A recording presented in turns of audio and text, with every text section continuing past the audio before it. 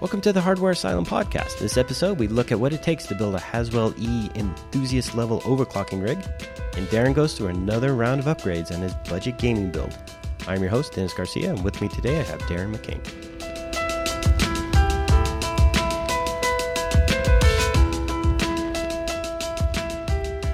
Last time we got together for a podcast, we spent some time looking at the beautiful EVGA X99 classified motherboard. Yeah, it's a great motherboard. I love it. And I know you've spent some time on it now, and you've posted some really great teasers from your overclocking. Yeah, well, every motherboard review comes with overclocking in the very end, which is something that makes us different, I should say. Fair enough.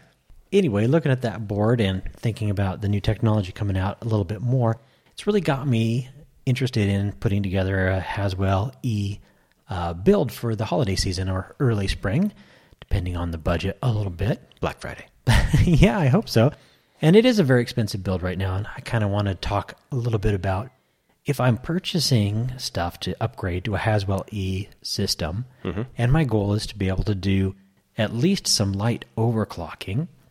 Well, what do I need to be thinking about? What are the pros and cons? What's good enough? Because as you know, I don't always like to be on the bleeding edge.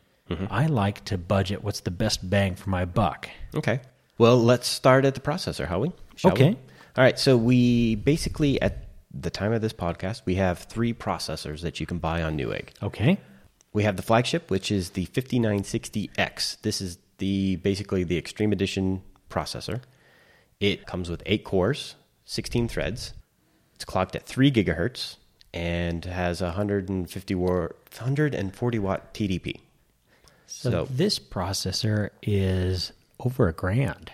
Yes, this is the $1,000 processor. So this is also in line with the 60X from Ivy Bridge, the 60X from Sandy Bridge, and even the Gulf Town from before. So $1,000 is a little tough to swallow. Tell me I can get a Haswell-E that will overclock for less. Yeah, you can get 2 of them, actually. So what are those? All right, so the next step down is the 5930K. The K edition is also an unlock processor. It comes with a 3.5 gigahertz clock, which is actually more than the flagship. Kind of strange, but weird. This is a 6-core processor. Oh, okay. Same wattage on the TDP. It also comes with a slightly different size cache. The X has the 20 meg cache. The K has a 15 meg cache. Okay, so it's a little bit slower on the cache, but a little bit faster on the front side bus. Is that right? No, it's a faster clock speed, less threads. So you have 6 cores, 12 threads. So you have less multi-threading, which for a desktop machine, you're never going to know the difference. And actually, 6 cores might be better. The 15 meg level 3 cache is going to limit, or I should say not necessarily limit, but come into play when you're using lots and lots of memory. Okay, so they both support DDR4, right? Oh yeah, all the Haswell-E's they have the memory controller tuned for DDR4. So any of these builds, you're going to be buying new memory. And in today's overclocking budget, that's, according to Newegg, $589.99, so almost 600 bones. Yeah, $600 for that guy. All right, so what's the next one down? The last one on the list is the, I would like to call this one the Core i5, but they have it listed as Core i7. It's the 5820K. And this is a 6-core processor. You're going to see a few spec similarities, I should say. It's going to be clocked at 3.3 gigahertz, 200 megahertz different than the 59. 140 watt TDP, 15 meg level 3 cache. So if it's 3.3 and the flagship is 3.0, is it faster? Well, this is the 6-core processor, 12 threads. The flagship has 8 cores, 16 threads. So it's the multi-threading is the difference there. And those extra 2 cores, I'm assuming they dictate that the clock speed needs to be reduced. Okay. So now this one's a much more easy to swallow $389.99 today. Yeah, basically $400. $400. Now I've got a 3770K today, which has been a great processor for me, and it's an i7 also. Right.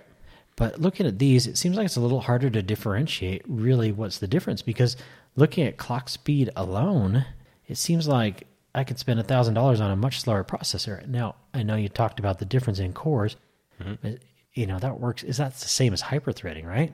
Well, yeah, the hyperthreading, it adds that second logical or semi-logical core to a physical core. So that's where you get your 12 threads out of. And that's, the Intel thing from way back when. When I was looking at what processor to buy, I ended up buying the 5960X for reviews and stuff like that. Figure 8 cores, why not, right?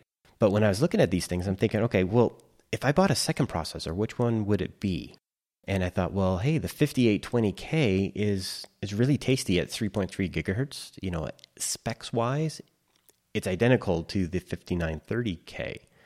And in the past, I bought the 5930 and the Ivy Bridge. I also bought, it's actually 49 or 4830, whatever.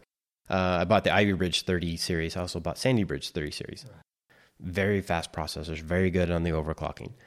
The difference here is that the 5820 doesn't have as many PCI Express lanes. Oh, that's right. Yeah, we talked about that a little bit with the EVGA X99 classified. I basically called out 2 versions of the multi-GPU index, one based on a 24-lane processor and one based on a 40-lane processor. And all that sounds kind and interesting, but right now I'm running 2 770s. So realistically, how many of these lanes do I need? Well, you only need 16 per GPU, and that's for proper SLI, right? The thing is, we also have PCI Express 3, which doubles the bandwidth from the previous edition. So when I get 24, that's not short of the 16 times 2, right? No, it kind of works out. If you look at it in the version 2 spec, it's like having 48 lanes. Oh, okay.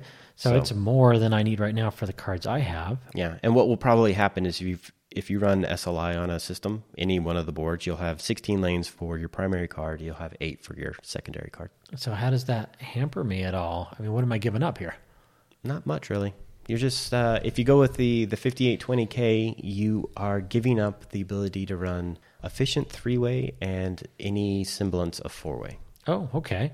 So most folks are not going to be running anything but 2-way SLI or Crossfire. No, I mean, if you're a budget gamer and you're wanting to go Haswell-E, go 5820, single card, basically you could get a dual GPU card as long as it's on one physical board.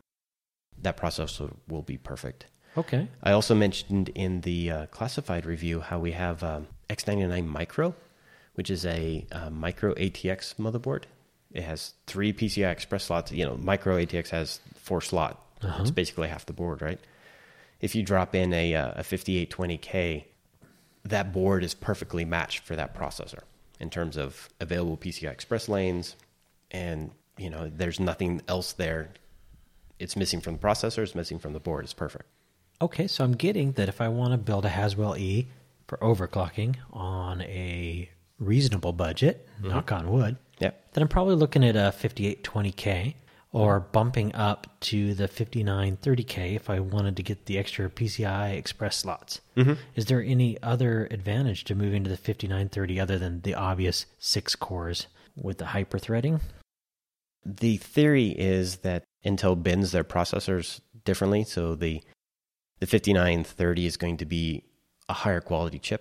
So you might get a more efficient overclock. Oh, okay. With that faster processor. But that also kind of defeats the purpose of overclocking, right? Because you want to get the most out of your purchase. Yes, that's exactly what I'm looking for. Yeah, so if you go with the cheap one, the 5820, I'm going to say, based off of my experiences with the 60X, you're going to be able to get 4 gigahertz out of that and not really sweat at all. Nice. Now, I'm using today a pretty good Cooler Master water cooling setup. Yeah, the Sidon, right? Yes, and the XL, so it's a little oversized one. Now, is that going to be enough to handle that in overclocked? I see the 140 watts. Yeah, 140 watts is a lot.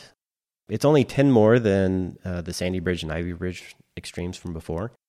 The thing that I found was when I was running the X99 classified, I had the Ace Tech version of the Sidon that you are running. So it's the thicker radiator with dual fans. That cooler was having a hard time keeping up with the processor once I started overclocking. So my suggestion is get the, if you're going to go with all-in-one water cooling, definitely go with the larger radiator size that has the dual 120 millimeter fans at least, so that the fans are side by side. Perfect, but I don't need to go to one of those big 3 cooler monsters, right? No, you definitely don't need the triple fan edition. If you want to go DIY cooler, that would be the perfect time to make sure you get the radiator with 2 fans. What you want is more surface area for cooling. So Right. the thicker radiator, the double stack radiator, that gives you more cooling capacity because it has more water in there. But you don't have the surface area to dissipate that. So it works well for like a heavily overclocked 3770K or a 4770K. Once you go into an Ivy Bridge, Sandy Bridge, Haswell-E Extreme, you're going to want to have more surface area to actually dissipate that. Would it be better then to move to a good aftermarket heat pipe setup as opposed to a little all-in-one system? You could definitely go with a Noctua, the 15D.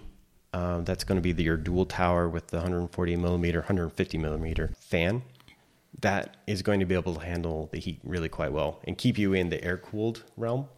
Anything smaller than that, you're going to kind of be battling with noise and extra fan speed and stuff like that. So up front, we're looking at 140 watts. What's a realistic expectation of an overclock processor?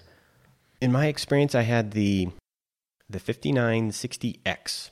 I basically enabled XMP, and the EVGA BIOS, what I was using, wasn't tuned to my modules very well. So the BIOS was going through and actually trying to make the proper memory speed, and it was overclocking the base clock and actually, in turn, overclocking the CPU. So I was running 4 gigahertz just by enabling XMP. Oh, wow. Okay. That's a big jump. Big jump. No CPU voltage adjustments. All I did was basically enabled XMP, and it increased the base clock to 125 megahertz, which in turn increased CPU speed to 4 gigahertz right off the bat. I was actually really surprised. It ran perfectly stable and wasn't very hot. My maximum was 4.5 gigahertz on my water cooler once I got to the side-by-side fan cooler and everything. But that still sounds like a pretty big bump over 3.0. Yeah, definitely. A pretty solid overclocker, it sounds like. Mm-hmm. And with the if you go with the 5820K, I'm expecting the same results. Basically, 4 gigahertz right off the bat. You're probably going to hit a maximum around 4.3, 4.5 gigahertz if you have proper cooling. That sounds good. Now, you've talked quite a bit about the EVGA X99, which is, of course, a fantastic motherboard, but also a pretty high-end product. How dependent are you on the motherboard to get a good overclocking performance? Is there a specific type of motherboard or some sort of style, or is there a different chipset I should be looking for? Well, definitely not a different chipset because they're all going to be X99. In terms of motherboard, it depends on the type of overclock you want to do. For instance, Gigabyte and Asus have specialized LN2 X99 boards that have a different socket on there. Right. Now, of course, LN2 would be for a very specific one-shot run. I mean, nobody is continuously piping LN2. Right. That's probably not going to work for me in my box. Well, no, that's not. It's going to be out of your realm. Oh, so basically, yeah. What you're going to want to look for is basically a good solid motherboard with 10-phase sort of VRM on it.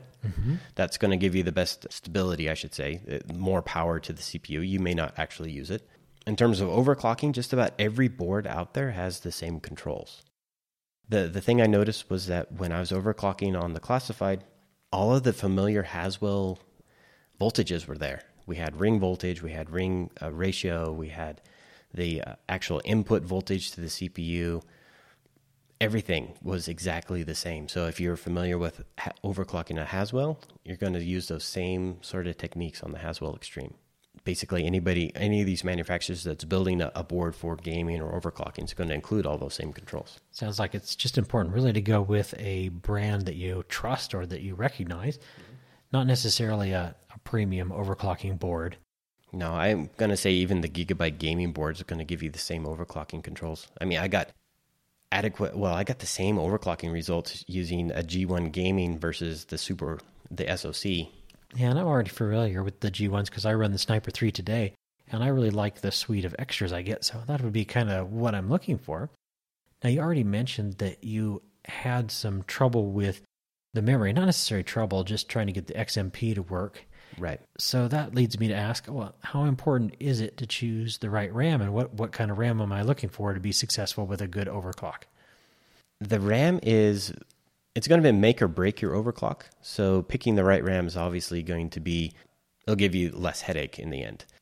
In the case of the EVGA classified, they, I want to say they kind of suffer from what DFI suffered from right before they decided to stop making the LAN party series, in that they would tune their boards to whatever modules that a manufacturer would send in. Okay. In their case, they would get a lot of G.Skill memory and they would get a lot of Corsair memory. If you're using anything other than those modules that they tune for, your overclock just was horrible. Sometimes you couldn't hit speed, you couldn't actually enable XMP. It just wasn't very good at all. The same is true with DDR4 in general, because these modules are new. Manufacturers have been able to tune their boards through the 6-8 months, whatever, during the development, but not every module has been accounted for. In my case, I was using some rather speedy 2666 LMX. I don't know, it's some acronym it's their new gaming line from Corsair. Oh, okay.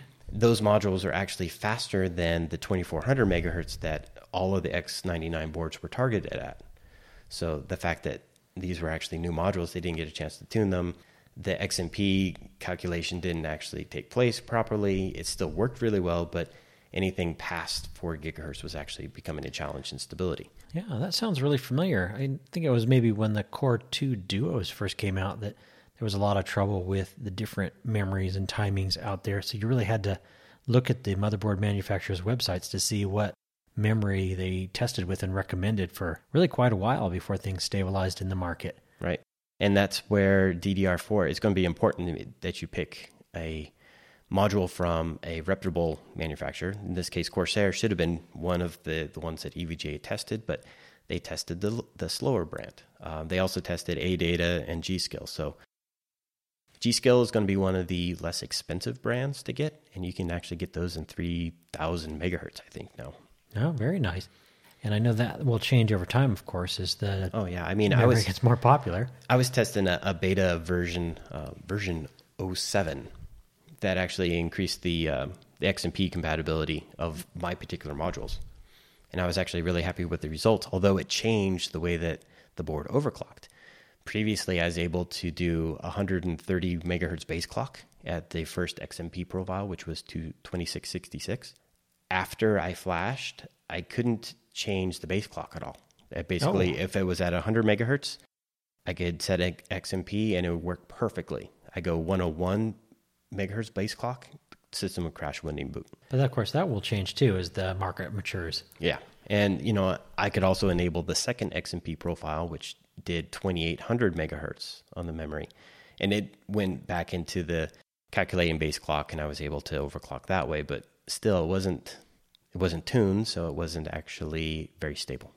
So how much memory is enough? 16 gigabits is what you're going to want to get. Gigabytes in this case. Now, is that a hard and fast rule, or is that a minimum? I'm going to say that that's going to be a minimum is what you're going to want. You're going to want to look for a 16 gig memory kit. 2 sticks, 4 sticks? It's going to be 4-way, so it's going to be 4 sticks. That's going to be what? 4 times 4? Yeah, 4 gigs a stick. That's going to be your most economical option.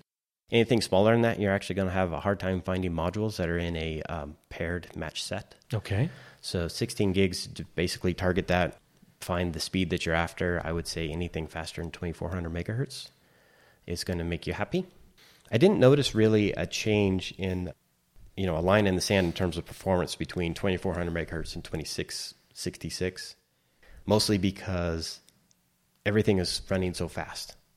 But if you go with the faster memory, that's going to be something you'll be able to hold on to and actually use later on. So we're looking just at the main speed of the memory. How important latency timings in this generation? It's not going to really make a difference at all. Oh, well, that's good to know, because then you have a little bit more flexibility in your pocketbook at least. Mm-hmm. And we haven't talked about price so much since the processor, but a good low-end motherboard and memory, what kind of budget are we looking at? Just an estimate. It's probably going to be around $300 for the motherboard and probably another $300 for memory, give or take a bill here and there. Ouch. It's not cheap, but then again, this is bleeding edge. This stuff came out just last month. That is very true, which is why I wonder about the timing. One last thing to ask. Now, I am lucky that I'm already running a 4-digit power supply. I've got a hybrid 1050 right now. But from a power supply standpoint, especially for our listeners that may not already have a 4-digit power supply, what's the bare minimum you'd recommend for a 2-video card Haswell-E overclocking machine? 850 watts. And I can actually say that with confidence because I've run 2 780 ties in SLI on an X99 overclocked to 4 gigahertz, and it peaked at a little less than 600 watts. Now, of course, we're making sure you get a good 850, a good bronze, or maybe even a gold rated. Yeah, silver or gold is going to be your best bet there. And you want to stay below 80% of maximum. Turns out that 80% of 850 is around 650-ish in that range. So if you can... We're talking 2 Intel processors, 1 processor, right? Well, it's the one, the 5960X. Oh, of course. At 4 gigahertz. And 2 video cards. Mm-hmm. Does that number change if you're running Crossfire? No, it's not going to change much in Crossfire. The 290Xs, they draw more power than the 780s, but not so much that the power supply requirements are going to change. So maybe a little bit harder question. I know, especially when you're overclocking, your system is only as good as the slowest component. Where's the bottleneck on a Haswell-E system now? Going to be storage. It's always been storage, actually, with any sort of high-end build. So you're going to want to do SSD, either SSD caching. You're going to do 7,200 RPM drives in RAID. That's going to give you the best load speeds. Nowadays, everyone's going SSDs, but personally, I'm not convinced that the reliability of an SSD works for a 24/7 system. So I still actually have a rotational drive on my main box, mostly for the safety net. The great news is that they've gotten cheap. You can get a couple of 3 gigs now for under $200 if you're patient. Nice, Definitely. Good, high-speed units. Yeah, and if you add a cache sort of system using an SSD, you're still going to have the SSD speeds with the reliability of a rotational. Well, I know that I'm running Windows 8 now on my main machine, and Windows 9 is just around the corner. So in hopes it'll get even more efficient. But I'm sensing a total build that's right around $1,000 still. Yeah. Well, looking back, I mean, if you look back at any sort of a build, it was always the sweet spot was around $1,200. I don't know if that was something that Intel planned out, but video card, processor, storage, motherboard, everything was about $1,200 if you wanted to get a good mainstream sort of efficient enthusiast build. Anything more than that, and you're just kind of not necessarily throwing your money away, but you're kind of showing off. Anything less than that, and you're going to be wishing you paid more. Well, we've kind of eyeballed the system, I think, and the cost. And maybe before I let this topic go, if you could just kind of give us just a brief reminder of how do we overclock a Haswell-E for newbies? Oh, let's see. Believe it or not, the Haswell-E, when I was running on the classified, was bump the voltage 0.2 millivolts, increases the multiplier, and set XMP. That was it. I was able to hit 4.5 gigahertz.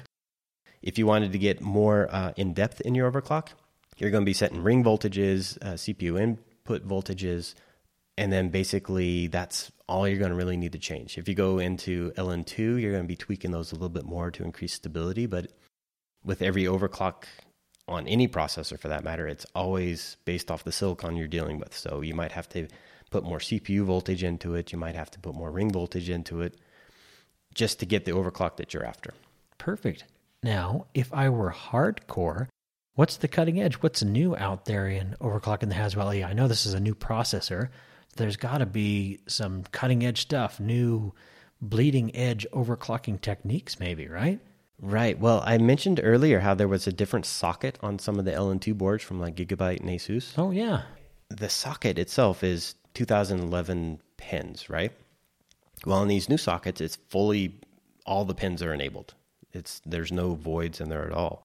And that is to allow more voltage into some hidden pins on the CPU that allow you to tweak the voltages to the uncore, which is, in this case, the North Bridge, or what controls the memory controller. Ooh, uncore. That's kind of like unobtainium, right? Something like that. Well, DeBauer, he's affiliated with HardwareBot. He was in the Gigabyte labs doing some research, and he found a couple of these hidden pins and why the overclock socket on the LN2 boards was actually overclocking the Uncore better than on a regular socket.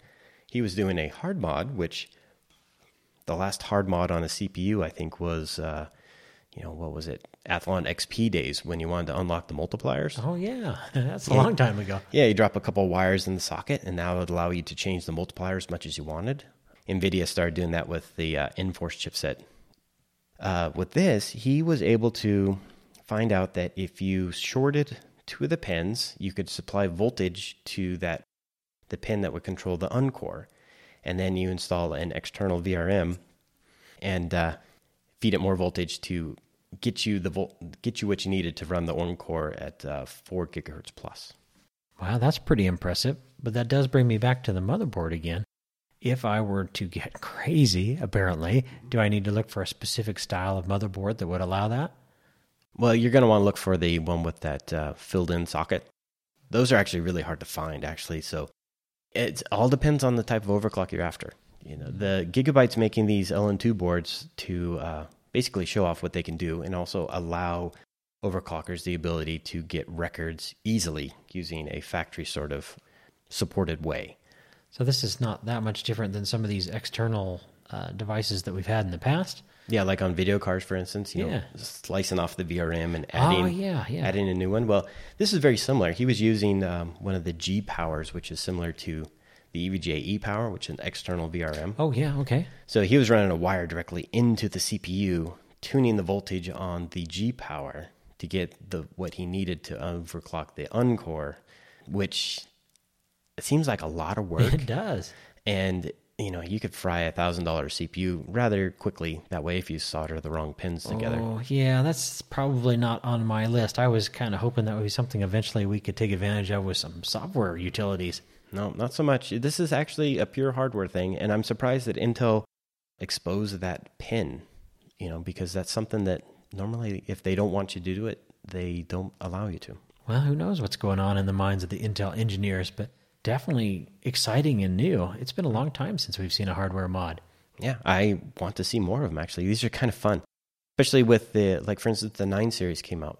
10, he works in the EVGA labs, has already done an Untouchables mod on the GTX 980. Wow, cool stuff. Well, Haswell-E has a lot of opportunity for growth, it sounds like, and hopefully a lot of opportunity for the price to drop while I'm trying to get my budget together. Yeah, well, you can't argue with 6 cores and even 8 cores of pure CPU power. Well, I agree. Unfortunately, all of those are overkill for most things that we're doing these days, especially with gaming.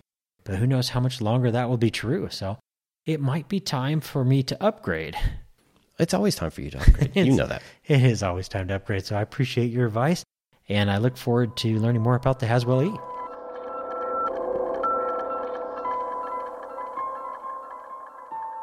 Tis the season for upgrades, and we just got done talking about building an Haswell-E system, which is going to be super high-end for most folks. Darren has been doing a budget build over the past year, I think? Yeah, about. And you have some new parts. I do. I like to think of this as my backup gaming PC, but I did actually build it for my daughter Kayla. And this gaming machine has always been kind of entry-level because she's only 8, so she's not very interested in the cutting-edge Crisis and Battlefield games. Oh, yeah.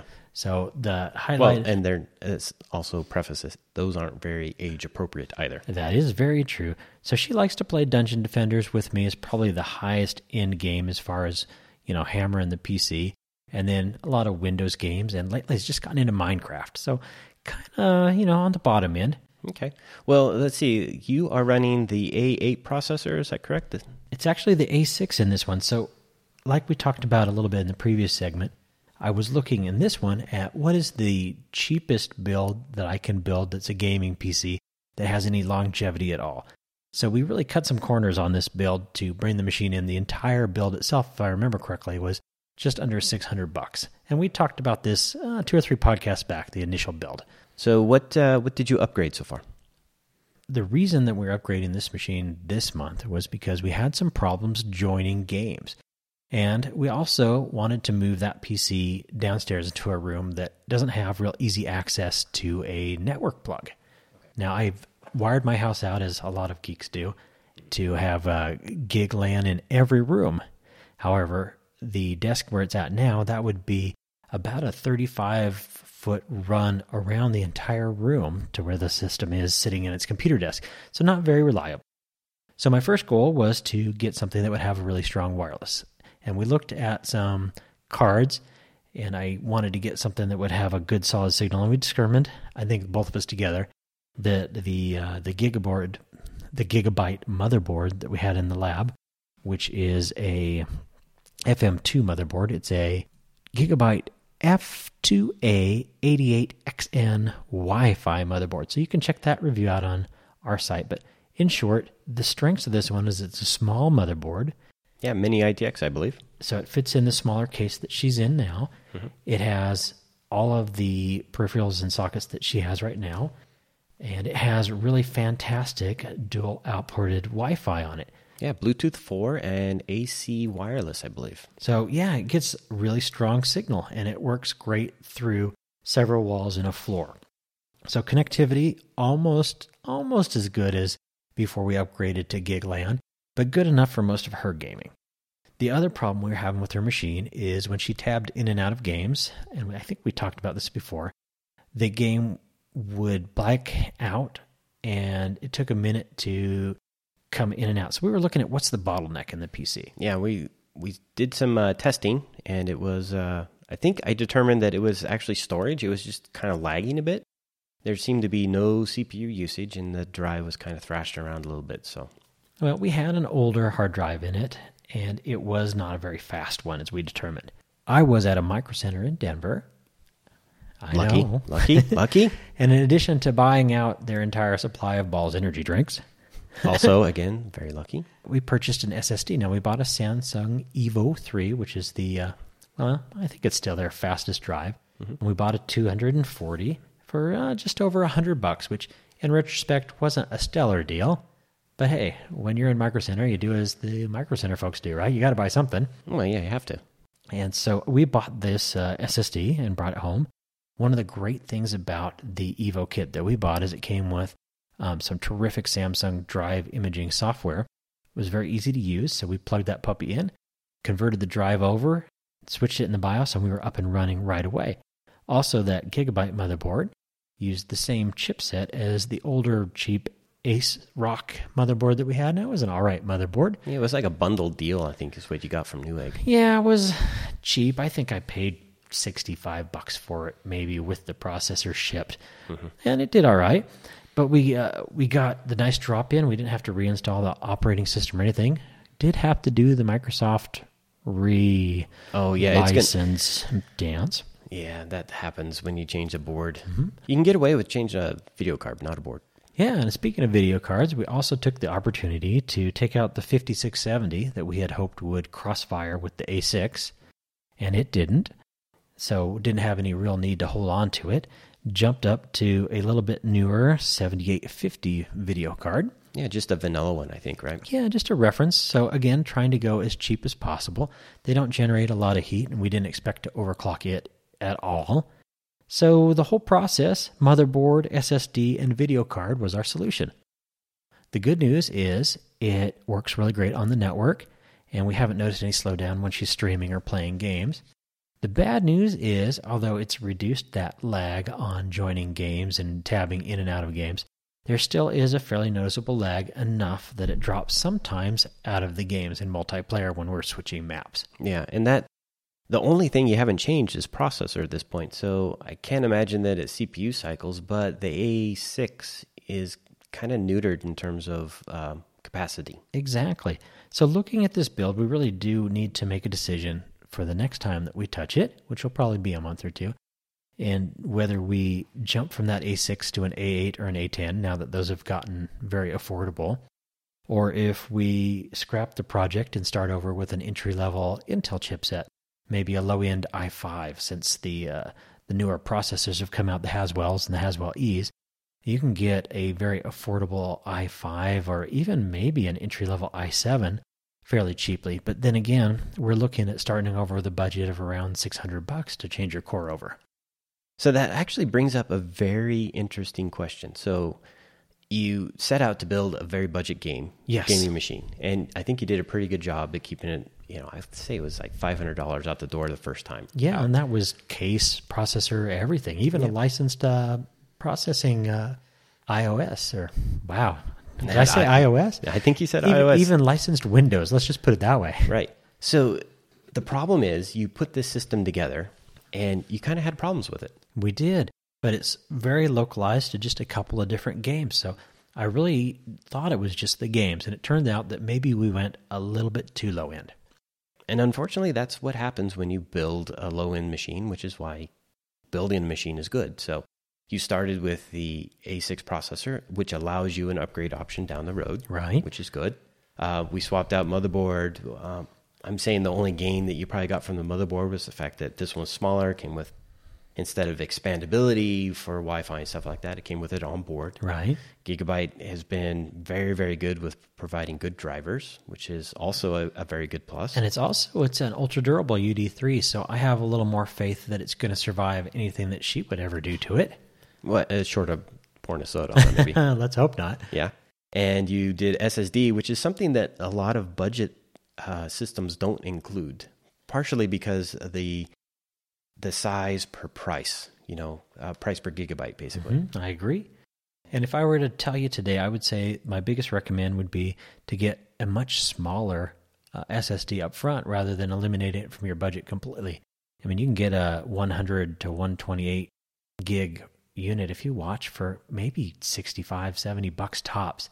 Oh yeah, and then you can later on add your 2 gigabit or 2 terabyte drive. Exactly, and that's enough to get you up and running. And you could get, even if you wanted to get just a cheap 1 gig green drive or 5200 cheap.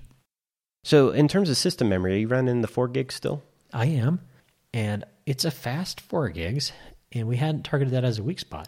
In fact, I only tested the performance in Windows, and ironically, the slow spots of the processor, which gets a 6.5, the memory gets a 6.7, and everything else gets a much higher 6.9 all the way across the board. So according to Windows, the bottleneck is now that A6 processor. Well, that's not too bad. Long story short, you can, with a budget PC, nickel and dime. Now, you don't have to do it all at once like we did. And to be fair, that motherboard really was a luxury that wasn't necessary. So this particular round, we did 3 bumps for under $300, and I was able to recoup the video card and the old motherboard by dominoing into another buddy's machine. So got some of that money back, which is always a luxury if you can do it, making the whole upgrade process roughly $200. Yeah, so you're probably sitting around $650, almost $700 for this rig as it sits? Yeah, I'd say so, and we're ahead of depreciation. So if we sold the machine today, we would still come out ahead, which is all you really hope for when you build a custom build. Well, that sounds good. Hopefully you can get that processor thing sorted out, or maybe we'll go up to an i3 for you.